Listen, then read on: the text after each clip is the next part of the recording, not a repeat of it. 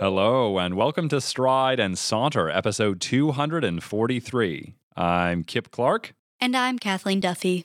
And Kip, today I wanted to talk about a report on indoor air quality by the EPA that I recently stumbled across, which states that the average American spends 90% of their time indoors. Taking this statistic, many writers and thinkers on environmental platforms deem the human race an indoor species. Now, I've been thinking a lot about this, mostly because this past summer of 2019, I began a new position working on a farm. I've spent 45 hours a week working outside. It was after my first week of work that I had a realization. I have never been outside this much in my life. Don't get me wrong, I love spending time outside. But with my schedule as a student, so much of my time is spent indoors, whether that be for class or studying or part-time jobs. Really, most of my life, and I think the vast majority of our lives, are structured around time indoors, for our careers and our educations, and our social lives and leisure as well. We fit in walks and hikes, days at the beach, and maybe the occasional camping trip. But those activities don't seem to be as fundamental as what I think, at least, they should be. I really love those points, and the first thoughts they made me think relate to the amount of time one spends outdoors. I think back to my childhood and a lot of childhoods that I've idealized, especially in previous decades. And I know that it's statistically true that children are spending less and less time outside, which I find really interesting and profound. And I'd love to come back to that because we may be an indoor species now, but our roots, both in terms of young age and in terms of evolution, are inherently tied to nature and the outdoors, at least in my perspective. And additionally, this point you brought up that I hadn't previously considered, and so I'm really excited about that, the times in our lives or in our days, months, and years that we do spend outside. When I picture weddings, for example, they do happen indoors, but many of them that I envision, especially receptions, happen outside, in destinations, beautiful places in nature that help frame and even decorate this beautiful ceremony that two people are trying to have. A note I wrote down as you were speaking is the idea of social versus professional time. One of those, the latter, to me, I associate with being indoors. And I think for a lot of people, in a probably classist way, we don't have great opinions of people whose jobs are outdoors. We don't think of them as kindly. And I wonder if in your work as a farmer, at least for the summer, there are some cultural stereotypes that have evolved, that people who work indoors, often those who are educated, may not have as high an opinion of those who are working with their hands and in many cases in nature.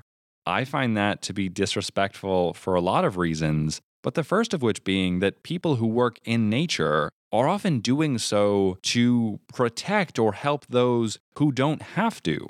If we didn't have farmers doing the hard work of cultivating crops, we wouldn't have fresh produce, which is really healthy, or animals and the various products that they give us. We might not have as large a society without these people to help make our food. And so I find it fascinating, at least from my perception of our society, that there's not more respect for the people working with their hands. Indeed, in other aspects of nature, if we didn't have lumberjacks, people engaging with trees, if we didn't have folks who were fishing or maintaining national parks or fighting forest fires, any number of ways that human beings engage outdoors with nature, the rest of us would all have more difficult lives. We might still be able to live indoors, but nature would come approaching our doorsteps more readily and perhaps more angrily. Even in suburbia, if we didn't have gardeners or people to take care of our lawns, nature would literally encroach upon these indoor spaces that we've cultivated. And I've veered a bit away from the social-professional dynamic, but in my mind, I associate professionalism with the indoors and more social or recreational time with the outdoors.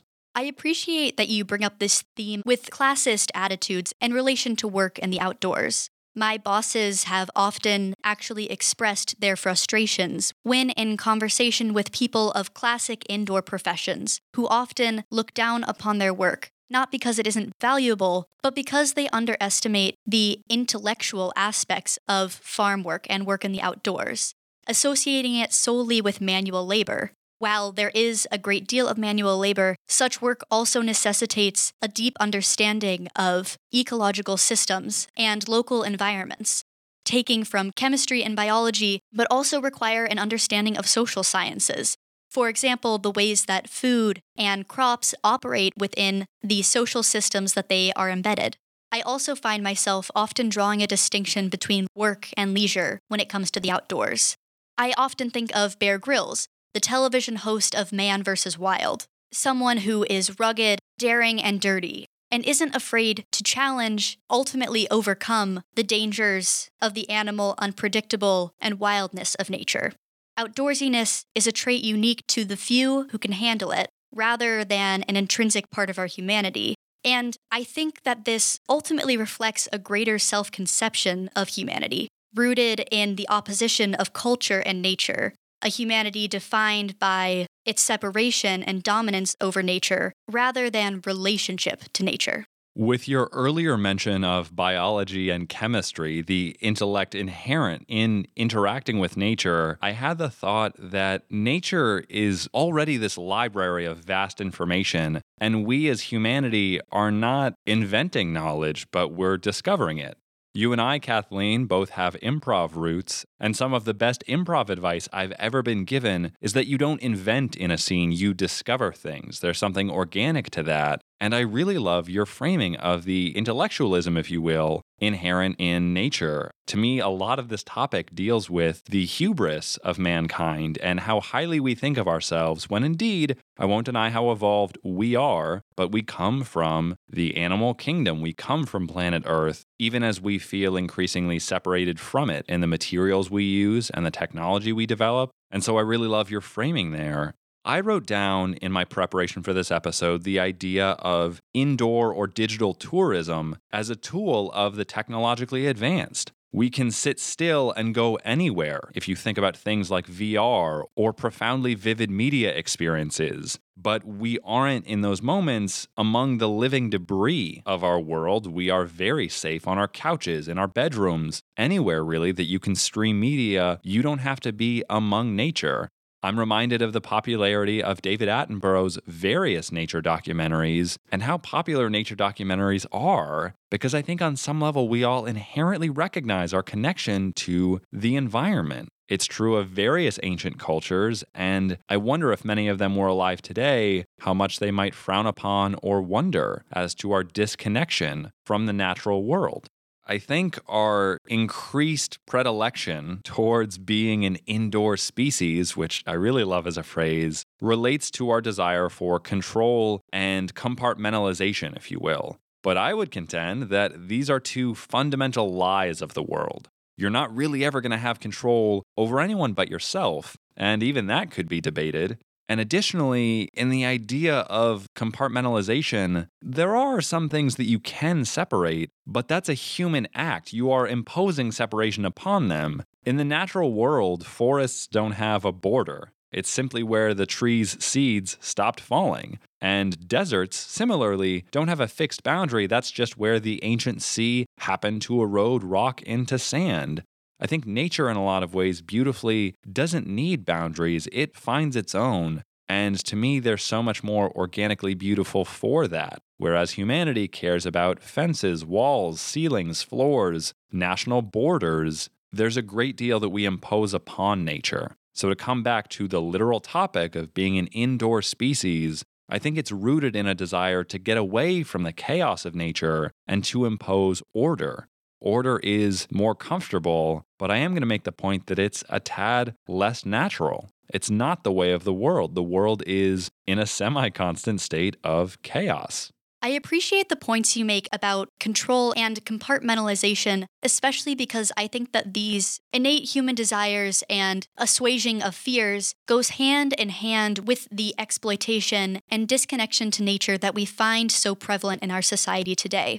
Even when looking to our scientific relationship to nature, it's one that is often rooted in destruction. For example, as we kill an animal to understand its anatomy, I'm often drawn to memories of seeing dead butterflies in cases as a way to learn about the insects, rather than go out to a park and see if I can find a monarch. Back to the insufficiency of our interactions with nature through a screen. we need to learn how to be in nature again. As you stated already, we are rooted in nature, which reminds me of a quote from novelist D.H. Lawrence, who says that we are bleeding at the roots because we are cut off from the earth and sun and stars. We've forgotten how to be in nature. This also reflects the degree to which we have underestimated nature's ability to teach us. Beyond classroom discussions of biomes and food chains, nature offers us experiential knowledge which transcends the tangible. And it is this kind of experiential learning which roots us to each other and to the world around us. Without this relationship, we ultimately displace ourselves, especially in the context of universal issues like global warming. Without a relationship to the world around us, we don't really care what happens to the world around us. However, beyond that, even for those of us who believe in climate change as a fact of the world around us, in impending doom, we lack a fundamental understanding of its lived impact. And to that point, while it would take time to illustrate how living indoors could contribute to the degradation of the environment, I think it's pretty evident that those who live indoors, because of the barriers that homes provide, are less aware of the environmental experience of the world around us. Because you can turn on your air conditioner if you can afford it, and the experience of an especially hot summer is less present in your individual experience. And a notch I have off of that bullet point that I wanted to share that to me feels important is that nature has consequences. I think a lot of people will hear that in the negative, and indeed, I feel that if we do abuse the planet, abuse nature, there are ramifications to that. We will feel it as a species, as the quotation you shared, I think, beautifully illustrates. But there's also plenty of evidence that spending time outdoors does wonders for people. It's been proven in poetry since time immemorial, and as modern science has evolved, there have been studies about the impacts of spending time outdoors.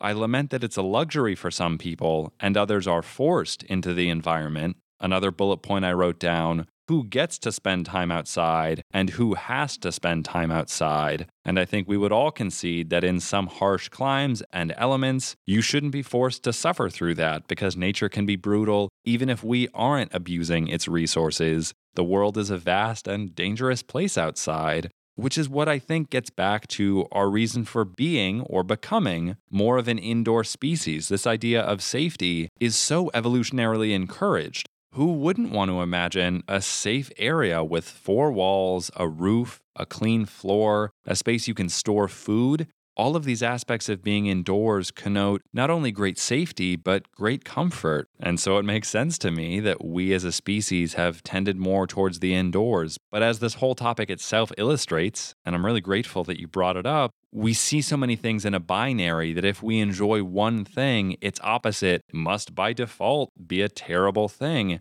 And it doesn't really make sense with the outdoors. Much like the indoors, I would say there's good and bad.